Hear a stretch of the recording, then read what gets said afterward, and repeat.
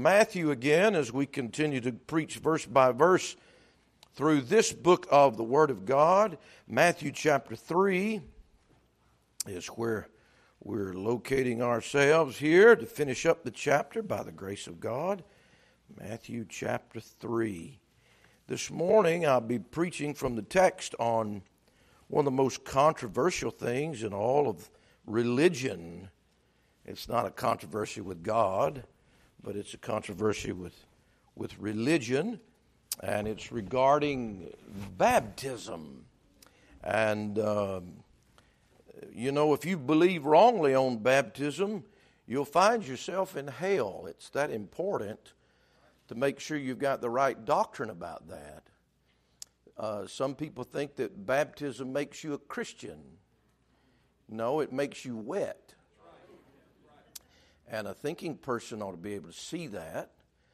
But there are millions of people that think they are a Christian because either their parents had them baptized as an infant, which was certainly not even with their own consent, which I'm sure people aren't made Christians without their consent. Would you not agree with that?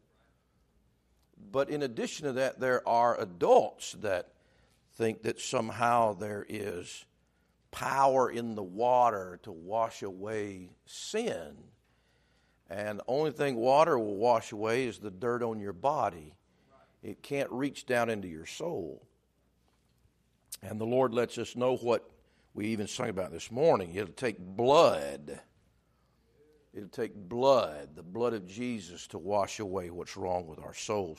So anyway, we approach this issue, and even in this text, there is somewhat a controversy of this type of water baptism, and maybe we'll learn something together this morning. Matthew chapter 3, I'm starting to read in verse number 11.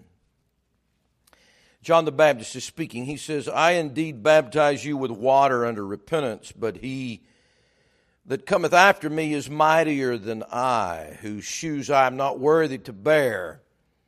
He shall baptize you with the Holy Ghost and with fire, whose fan is in his hand, and he will thoroughly purge his floor and gather his wheat into the garner, but he will burn up the chaff with unquenchable fire. Then cometh Jesus from Galilee to Jordan unto John to be baptized of him.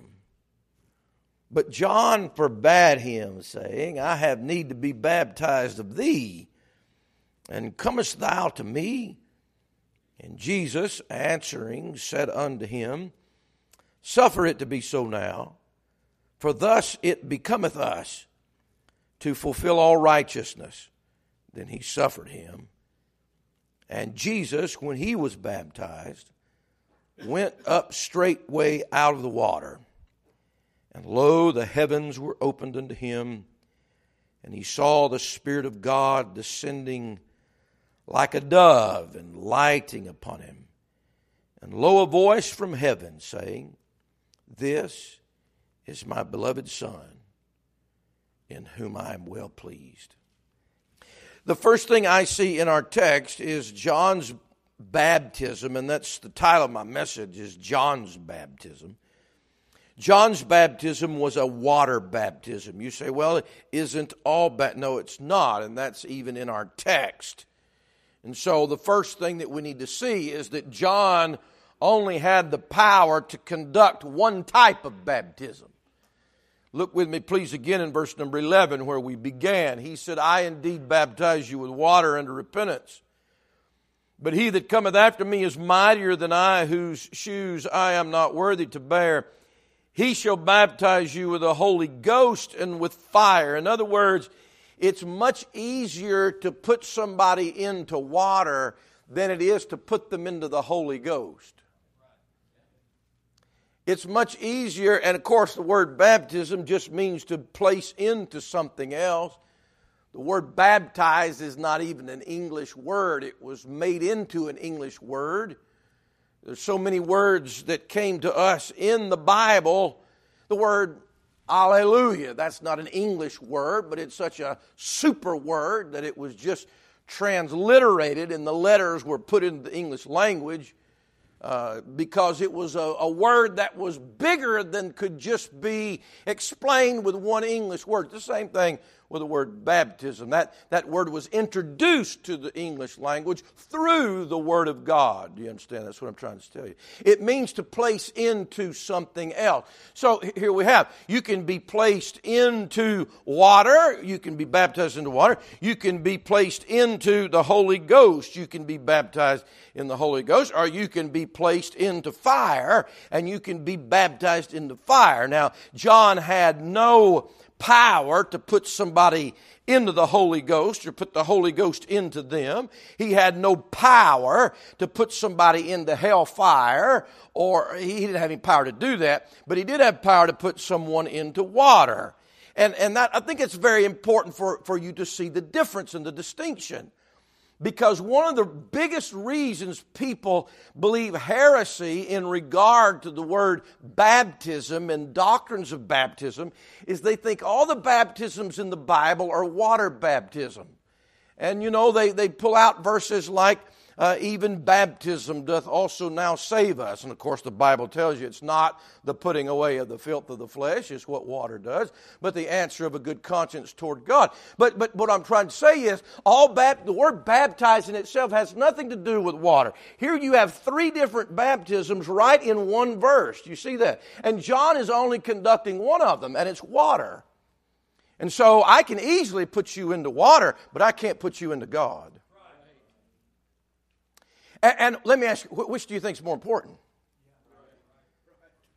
Do you think it's more important for you to be in water, or do you think it's more important for you to be in the Holy Ghost? You see and John is letting the crowd know that. What I'm doing is a much smaller thing than the one that's coming after me, what he's going to do. I can just baptize people in water, but there's a far greater need in people's lives. And I can't do that, but the one coming after me can do that. You see that in the text. He said, he that cometh after me is mightier than I. He can do what I can't do. Anybody can baptize anybody in water. I mean, even kids do that. They get in the swimming pool and they baptize each other. What does that matter? But putting somebody in the Holy Ghost, he's mightier than I, whose shoes I'm not worthy to bear. He shall baptize you with the Holy Ghost and with fire. Now, I'm not going to preach a whole message on the baptism of the Holy Ghost because that's not our text. Our text is John's baptism. No one in this text is being baptized in the Holy Ghost. That's not what I'm trying to speak about this morning. But I do want you to see the distinction. The distinction. As a matter of fact, look at Acts chapter 10. Hold your finger. We'll be right back to Matthew. Today, the baptism of the church that we conduct, by the way, we'll be baptizing tonight. Okay? By the grace of God. Water might be cold, but it's already been scheduled. Before we will baptize anyone, the testimony is that they've already been baptized in the Holy Ghost, and the water baptism has to come after that. So in other words, if the Holy Ghost is not in you, there's no reason to even get into a water baptistry. It has no meaning. It has no purpose. You say, how do you know that? Well, the first Gentile here, and the Bible's letting us know where Gentiles actually, they didn't even think the early church didn't even think they were able, to get into the body of Christ. Here in the book of Acts, Peter is preaching, and the Bible says in verse number 44, while Peter yet spake these words, this is to Gentiles he's preaching, the Holy Ghost fell on all them which heard the word. And they of the circumcision which believed were astonished, as many as came with Peter, because that on the Gentiles also was poured out the gift of the Holy Ghost. Now look what he says in verse 47. Can any man forbid water, that these should not be baptized which have received the Holy Ghost as well as we? And he commanded them to be baptized in the name of the Lord.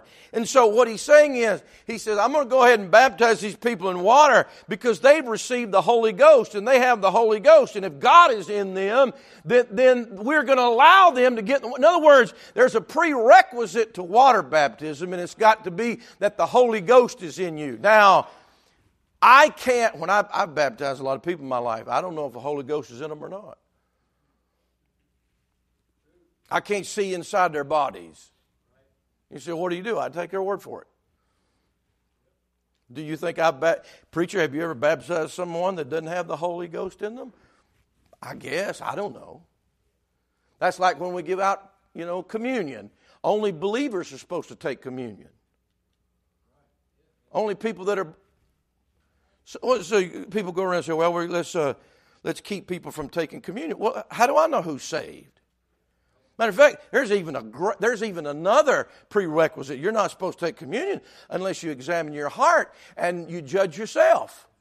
There's no way I can see that one. You see? So a lot of these things we take by faith, but we never tell somebody that they're saved. I don't tell my children, don't ever tell your kids they're saved. They need to tell you that. That's their testimony. That's their profession. But I don't go around and just say, well, he's lying. I'm not. But see, that's the prerequisite is supposed to be that you have the Holy Ghost, because that baptism is so much greater, is so much more important, and only God can do that. That's part of our salvation. And John says, I can't do that, but the one that comes after me is able to do that. Now, I do want to point out that other baptism. He says, verse 11, back to our text in Matthew chapter 3, he shall baptize you with the Holy Ghost and with fire. Now, some people have said that that's the same baptism, and I don't agree with that. That makes me a little different. And of course, they go to the book of Acts chapter 2, where the cloven tongues of fire came and sat on their head, but they weren't immersed in the fire. Remember, go back to our definition of baptism. Our definition of baptism is you're placing somebody into something. Now, always, when you read the Bible, don't come up with your own conclusions. You always look at the context. Okay? Is there fire in the context? There is. Look back with me in Matthew chapter 3. Matter of fact, the word fire is in the verse before 11 and the verse after 11. So, no, wait. Let's get our thing caps on. So if I got fire in verse 10 and fire in verse 11 and fire in verse 12, would it be reasonable to assume that the context is most likely the same? Why would I say this is a different fire? And of course, our Pentecostal charismatic friends want to take the baptism of the Holy Ghost and put it with fire and then have you speaking in tongues and barking like a dog or falling out or whatever like that. But that has nothing to do with this fire. Look at the context. Verse number 10, I'll just read it again.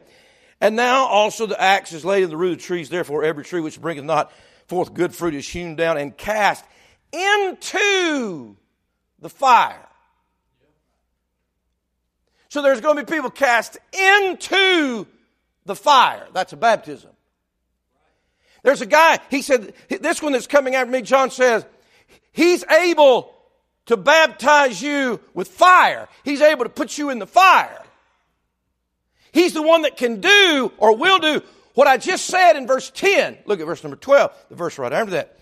Whose fan is, remember, you got fire, last word of verse 11, you've got a colon, you've got an explanatory statement in verse 12. Whose fan is in his hand, and he will thoroughly purge his floor and gather his wheat into the garner, but he will burn up the chaff with unquenchable fire. So John says this, the one that's coming after me is going to do two things. He's going to take the wheat and put them in the garner. That's like putting them up in the barn loft. And he's going to take the chaff and he's going to put them into the fire. You know what that means? That means the Lord Jesus Christ not only has the power of death and life, he has the power of eternal life and he has the power of eternal damnation. And he'll be the one that will take your soul and either put you up in the garner or put you down into the fire. It's not going to be a vote. It's not going to be up to you. It's going to be up to him. So the wheat are those that have been baptized of the Holy Ghost, and they're put into the garner. And the chaff are those that have not trusted Christ and will be baptized in the fire. And so I think I know that's uncomfortable for people to think about, but that's a real baptism. That's really going to happen to people. And that's why we need to have a burden for people. And that's why we need to pray for people. And that's why we need to witness to people. And that's why we need to give our efforts and our money and our time and our heart. And you say, preacher, why the flags and why do we emphasize missions so much? Because there's coming a baptism in unquenchable fire, and I want to do everything I can to get the gospel of the grace of God to those people.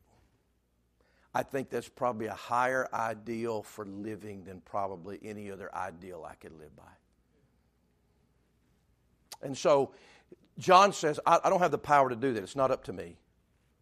It's up to the one that's coming after me. So the first thing I give you this morning as we look at John's baptism, his baptism was water baptism. That made it a different thing. It was a different thing even with the Jews, though they did connect water with a cleansing of sin. Now, the second thing I want to show you here, he says, I baptize you, verse 11, baptize you with water. Now, who's he baptizing? Now, go to John chapter 1 with me. This is all just, maybe we can learn a little bit. John's baptism was to manifest Christ to Israel.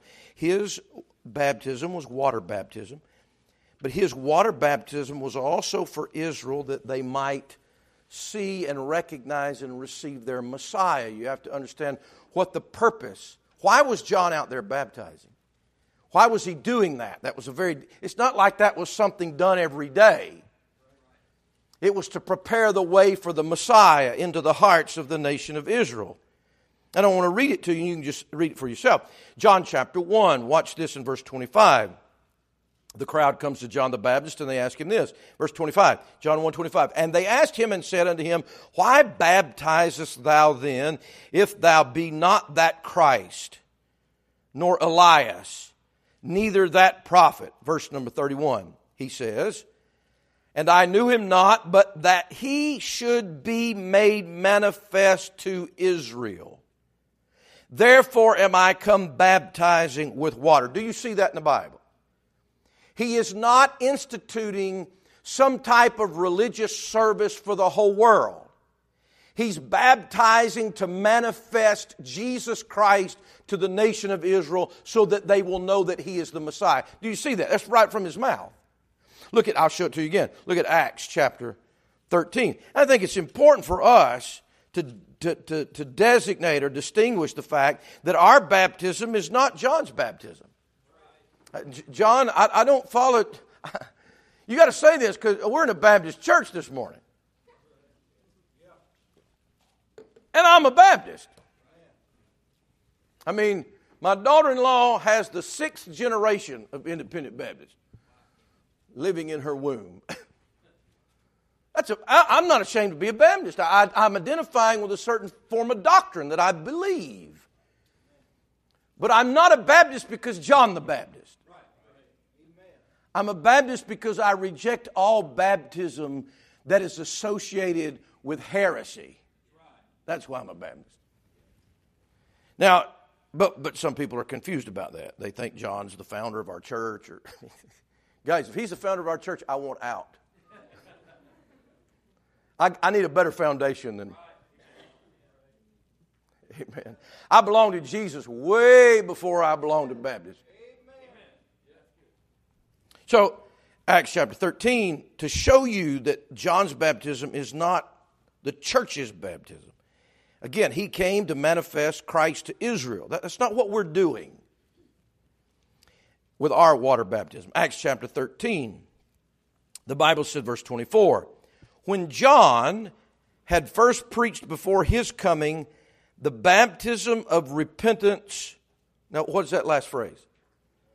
To all the people of who? You see the context? Now look at Acts chapter 18. I'll prove it to you that John's baptism is not what we're doing here at our church when we baptize people. What that we'll do tonight by the grace of God. It's not the same. If it's the same, it's not enough. It's not sufficient. It's not correct.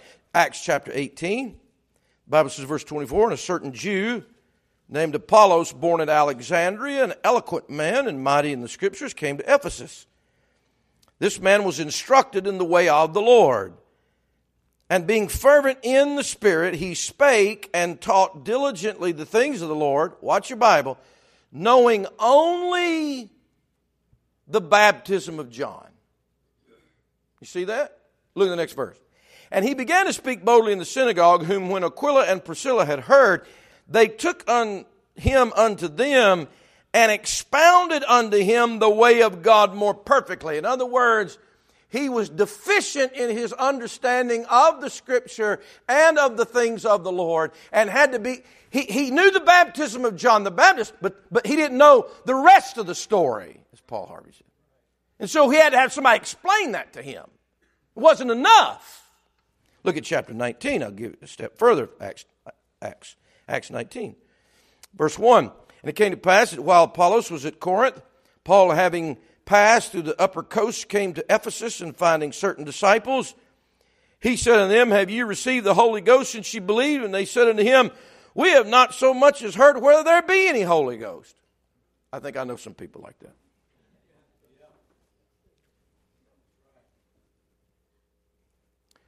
Church without the Holy Ghost is dead. Religion without the Holy Ghost is dead. Singing without the Holy Ghost is dead. Trying to live a Christian life without the fullness of the Holy Spirit is a dead life. So these are disciples, he said.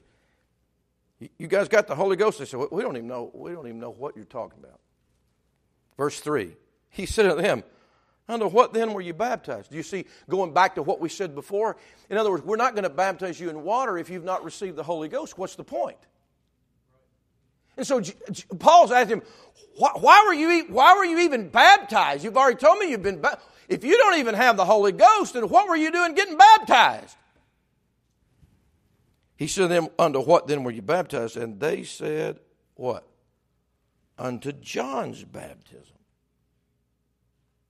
Well, that shows you that John's baptism is not enough. That shows, matter of fact, here are people that believed and participated in the baptism of John, and you know what? Well, let's keep reading, verse 4. Then said Paul, John verily baptized with the baptism of repentance, saying unto the people that they should believe on him which should come after him, that is on Christ Jesus. When they heard this, they were baptized in the name of the Lord Jesus. So he rebaptized them because their first baptism was not right. You see that in the Bible? Now that's where we got our name. Because historically, through the many generations of church history, people would come to the church and they would say, well, I got baptized, the priest baptized me, and they said, well, that's not good enough. It's not even good enough if John the Baptist baptized you. Do you see the difference? This is a different baptism. It's not the same. It's totally contrary. It has a different meaning to it. John says, I baptize you with water unto repentance. Repentance. Paul even said, John's baptism was baptism unto repentance. You can repent of a lot of things. Our baptism is not the baptism of repentance. In Matthew chapter number 3, in our text, I won't go back and preach it, but a previous verse number 6, said when they came and were baptized of John, they had to confess their sins. Well, we don't do that. We're baptizing tonight. I'm not going to make Brother Allen confess all his sins to you. I'm sure he's got plenty of them, but that's not what we're doing. As a matter of fact, John's baptism was so much different than ours. You know what he did? He told them, if I'm going to baptize, you got to bring fruits meet for repentance. You got to prove to me that your life has changed. We don't even do that. Why? Because we're not doing the baptism under repentance. Boy, that would flip the lid of every Church of Christ in the world. Because they think the baptism of repentance is what allows you to go to heaven. That's not even the baptism of the church. I'll show it to you. Acts chapter 8. Now, before Matthew gets finished, he's going to tell us all that we ought to be baptized. He says, go you therefore and teach all nations, baptizing them in the name of the Father and of the Son and of the Holy Ghost, teaching them to observe all things whatsoever I have commanded you. So he does command us to be baptized in water. But it's not the baptism of repentance. It's the baptism of the New Testament church. We call it this. We don't call it the baptism of repentance. We call it believer's baptism. We don't require people to get in the baptistry that are confessing their sins and have changed and reformed their life. That's not what we require. Because the truth is, you can confess all the sins you want to and try to reform all your life all you want to, and you can go to hell doing that. Now look at Acts chapter 8. Here's our baptism. The Bible tells us here in verse, let me see, where am I at? Verse number 35. Then Philip opened his mouth and began at the same scripture and preached unto him Jesus. And as they went on their way, they came unto a certain water, and the eunuch said, see, here is water. What doth hinder me to be baptized? That's a really good question. Now, if you don't have a King James Bible, they cut all this out. So you know what you need to do? You need to cut them out. Yes, sir. Because that's an important question to answer. What doth hinder me to be baptized? Verse 37. And Philip said, if you bring forth fruits, therefore, meet for repentance. Is that what he said? No. He said, if you will come down in the water and confess your sins. Is that what he said? No. And Philip said, if thou believest with all thine heart, thou mayest. And he answered and said, I believe that Jesus Christ is the Son of God. And he commanded the chariot to stand still, and they went down both into the water, both Philip and the eunuch, and he baptized him. And when they were come up out of the water, I read that because in both texts that we're preaching about water baptism, people are going down into the water. They're not just throwing water on people. They're going down into the water. So what is the requirement? It is not the baptism of repentance. It's the baptism of believing on Christ. It's the baptism of someone who has put their faith in Jesus. Because when you put your faith in Jesus, you know what that does? That puts the Holy Ghost in your body. In whom also you trusted. After that you heard the word of truth, the gospel of your salvation. Whom also you believed. After that you were sealed with that Holy Spirit of promise. When you put your faith in Jesus, God comes to live in your heart through the person of the Holy Ghost. So you got the Holy Ghost. That's why you got to believe on Christ, because there's no Holy Ghost there if you're not believed on Christ. And believing on Christ is what's going to wash you and take your sin away. He's the one doing the washing. He's the one filling you with the Spirit of God. He's the one that's removing the debt that was against you. Our faith in Christ is the mode of our baptism. It's not John's baptism. I think that's a very important point to make. And so we would rebaptize people as well, just as Paul did if they didn't have the right baptism, if they had not gone down the water. After that they believed, and after that they had received the Holy Ghost. By the way, we'll even rebaptize people that had a baptism connected with other heresies. We don't accept Mormon baptism. We don't accept Catholic or Orthodox Church baptism. We don't accept any baptism that relates their baptism with salvation. We don't accept that because that's a heresy. That undermines the work of Christ, you see. Because it's not by works of righteousness that we have done. You can get baptized all you want, and it will never bring acceptance with God. John's baptism was a water baptism. John's baptism was to manifest Christ to Israel. John's baptism was unto repentance of sinful people that had changed their mind about their sin. Go back to our text. I give you the last thing. And this is the most amazing thing of John's baptism. John's baptism included the Lord Jesus Christ. The Bible says in Matthew chapter 11, verse number 13, "Then cometh Jesus from Galilee to Jordan unto John to be baptized of him. But John forbade him, saying, I have need to be baptized of thee, and comest thou to me? And Jesus answered and said unto him, Suffer it to be so now, for thus it becometh us to fulfill all righteousness. Then he suffered him." Jesus Christ comes to John, and get the picture now. All these people that are going down into the water as heinous sinners, and you know they're heinous, they're going down there confessing their sins. In my mind's eye, I see a line lined up on the shore. I remember I was in Israel several years ago. I don't know how many years ago it was now. I was in Israel, and they were lined up at the Jordan River. I mean, the Jordan River is the dirtiest river I've ever seen in my life. Looks like chocolate milk. There are rats swimming rats this long swimming. It's the grossest thing you ever saw. And there are lines that are circled all the way around. It's like Six Flags. They have these bars, and they're all waiting, and they're walking down one at a time, and they're getting baptized. I don't even think the people doing it even know why they're doing it. Well, Jesus got baptized here. None of them are walking down in there confessing their sins. It's a show. They're taking pictures. And isn't that sad? But get the picture. In my mind's eye, here is John's baptizing people.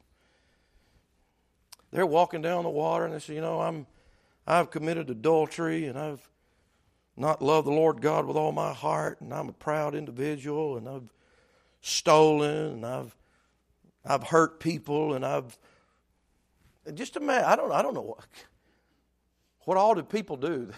They do everything. And they're in line, and they're walking down there, and they're confessing their sins and saying, John, I've turned over. I got rid of my live-ins. I got rid of the dope. I got rid of the booze. I'm not doing that anymore. I got rid of that lifestyle, and I'm sorry, and I'm letting everybody know that I'm repentant, and I'm going to get baptized to prove my repentance. And they're walking down, and the line is just long, and they're coming in one at a time. And the Lamb of God gets in the line.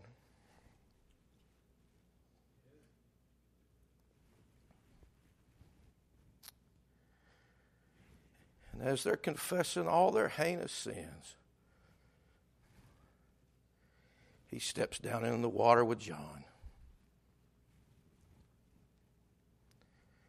And John said, No. I'm not doing this. You need to baptize me. I have need of you. You don't have need of me. No, but it almost reminds me of Peter. You remember when Jesus told Peter he was going to the cross, he said, Not so, Lord. No. John the Baptist forbade him. No. You know what? You know what I've learned? Don't ever say no to Jesus. Even if it makes no sense. He knows what's going on and you don't. I tell you what, this doesn't make sense. You know why John said no? Because he didn't like the very reason why Jesus was doing this. He doesn't like the fact that Jesus is another sinner in the line. He doesn't like that it looks like that he is in need of repentance just like everybody else. That he has a dirty life just like everybody else. That he has a dirty mind just like everybody else. And he knows this is the pure, the sinless, the spotless Lamb of God. He knows there's nobody like him. He knows he's not worthy to undo his shoelaces. He's not worthy to even carry his shoes. And you are going to take the place of a sinner? No, sir. But I say, yes, sir. I say, thank God. The two holy men, Peter and John, both that forbade the Lord to do something, it was because He was taking our place as sinners in those baptism of repentance. He was taking our place on the cross, the punishment and the wages of sin that need to be paid. Do you understand that Christ in His perfection took your place? To fulfill all righteousness. Because you can't do it, and I can't do it. And the perfect Lamb of God says, I'll become your sin, and I'll take your place so that you can have my righteousness. Well, what a Savior.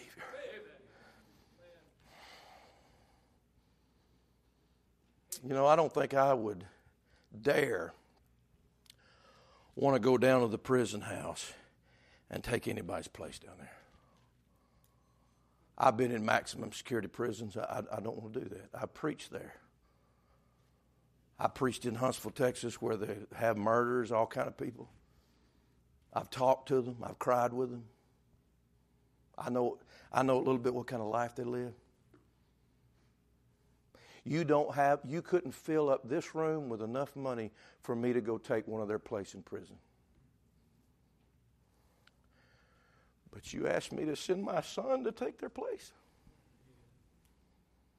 That's even a bigger swallow. And God sent His only begotten Son to take your place. There is no story like that. There is no message like that. There is no religion that could come up with anything. There is no philosophy of man that could have a higher, more lofty, more profound thought than Jesus Christ, God's only Son, taking our place and identifying with us who are unworthy and are sinful and in need of repentance. He said, suffer it to be so now, for thus it becometh us to fulfill all righteousness. Then He suffered him. I'll say this, and this will help you. We get baptized to follow the Lord Jesus Christ. The Bible says that we should walk as He walked. We're following His example. We should walk in His steps. Let me ask you a question. Did Jesus get baptized to be saved? Why would anybody in the world think that they could do that? If you belong to Jesus Christ, did Jesus Christ get in the water to be baptized in water to wash away His sins? Then why would that be the example for anybody else that follows Him? No, we get in the water as a child of God. You see that? We get in the water being justified. We get in the water following the steps and the place that our Savior walked. He took our sin. He took our punishment. And if He gets down in that water, and if that's the way He wants us to acknowledge Him before the world and before others and identify with Him, if He could identify with me, then I need to identify with Him. You see that? I want to please Him. Now, what happens in this story? Verse 16. When Jesus, when He was baptized, went up straightway out of the water, and lo, the heavens were opened unto Him, and He saw the Spirit of God descending like a dove and lighting upon Him, and lo, a voice from heaven saying, This is my beloved Son, in whom I am well pleased. Don't you want to please Him? That means following Christ's example here pleases God. This pleased God the Father. He let everybody know it. He spoke from heaven and told the whole world, I'm pleased with Him. Well pleased. Don't you want to be well pleasing to the Father? I really believe this. I believe if you've been saved by the grace of God, and you got the Holy Ghost living in you, and you have never been baptized in water by immersion, that you have a big step that you need to take if you're really wanting to please God. Because that's so easy to do. The Christian life has some twists and turns that are a little more hard, that are a little harder. But you know what the motivation of our life should be? I want to please God. This is my beloved Son in whom I am well pleased. As I close this, I see something else here. I see all the Godhead in one place. You have the Son of God, Jesus Christ, as He's baptized in verse 16. You have the Spirit of God descending like a dove. If you read Luke's gospel, he says it in this fashion, Luke 3:22, that the Holy Ghost descended in bodily shape or bodily form as a dove. You got God the Holy Ghost coming down as a dove. You got God the Son in the water. And God the Father cannot take it anymore, and He opens heaven up, and He speaks audibly from heaven and says, "This is my beloved Son in whom I'm well pleased." You've got God the Father, and you've got God the Son, and you've got God the Holy Ghost all in one same place. And that's why at the end of Matthew, He talks about being baptized in the name of the Father, and of the Son, and of the Holy Ghost. You got all three of them right there. Picture together. I see something else that's great here. I was reading one of those authors that I really get a kick out of reading that nobody much knows about anymore. I won't even tell you his name, make you guess why. He said, look at verse 16. And Jesus, when He was baptized, went up. Do you see that phrase, went up? Means He was down into the water and then He went up. Now you do understand what water baptism is a picture of. It's not a picture of sinners getting their sins washed away. It's a picture of the death and the burial and the resurrection of Jesus Christ. That is the gospel. That Christ died for our sins according to the Scriptures. He was buried and He rose again the third day. That's the only good news in the world. That's the only thing, the only message, the only thing you can trust that'll take away your sin and give you a home in heaven. That's the only way to be saved. It's His death, burial, and resurrection. That's what baptism pictures. Now when He went up, what is that a picture of? His resurrection. The Bible says, and went up straightway out of the water, and lo, the what was open? Well, I see, the author was right. He said, can you not see the picture there? Of how after the death of Christ, He went up and the heavens were opened. And you know what happened when the heavens were opened and He went up? The Holy Ghost came down. And then you know what happened? God started speaking from heaven. And God Almighty has been speaking from heaven ever since that day. And you know what He's talking about? He's not talking about your problems, and He's not talking about all your heartache, and He's not talking about politics, and He's not talking about everything people want to talk about. He's talking about His Son. Amen. And everything that's well-pleasing is wrapped up in Jesus. And I'm telling you, if we don't wrap our lives up in Jesus, we'll never be pleasing to God, and our lives will never be pleasing to even ourselves. The message of the text of John's baptism and the great thing was that God steps on the scene. God the Father, God the Son, and God the Holy Ghost. And I wonder this morning, I know that Jesus pleased Him in everything. But is the Holy Ghost resting on you this morning? And are you living, whether you've been baptized in water or not, is the Spirit of God resting on you this morning? And could God say, I'm well pleased? I'm well pleased. Three times. God the Father opened up heaven and audibly spake where everybody could hear it, and it was about His Son. 3 times. He did it here at the baptism of Jesus. He did it in Matthew chapter 17 when Jesus was on the Mount of Transfiguration. And He did it in John chapter 12 as Jesus was praying. And everybody heard it. This is my beloved Son, whom I'm, hear ye Him. I will glorify Thy name. If God Almighty spoke audibly to you from heaven, He would point you to Jesus. And that's where we point you today, is to Jesus. I wonder, are you listening for His voice? Are you hearing Him?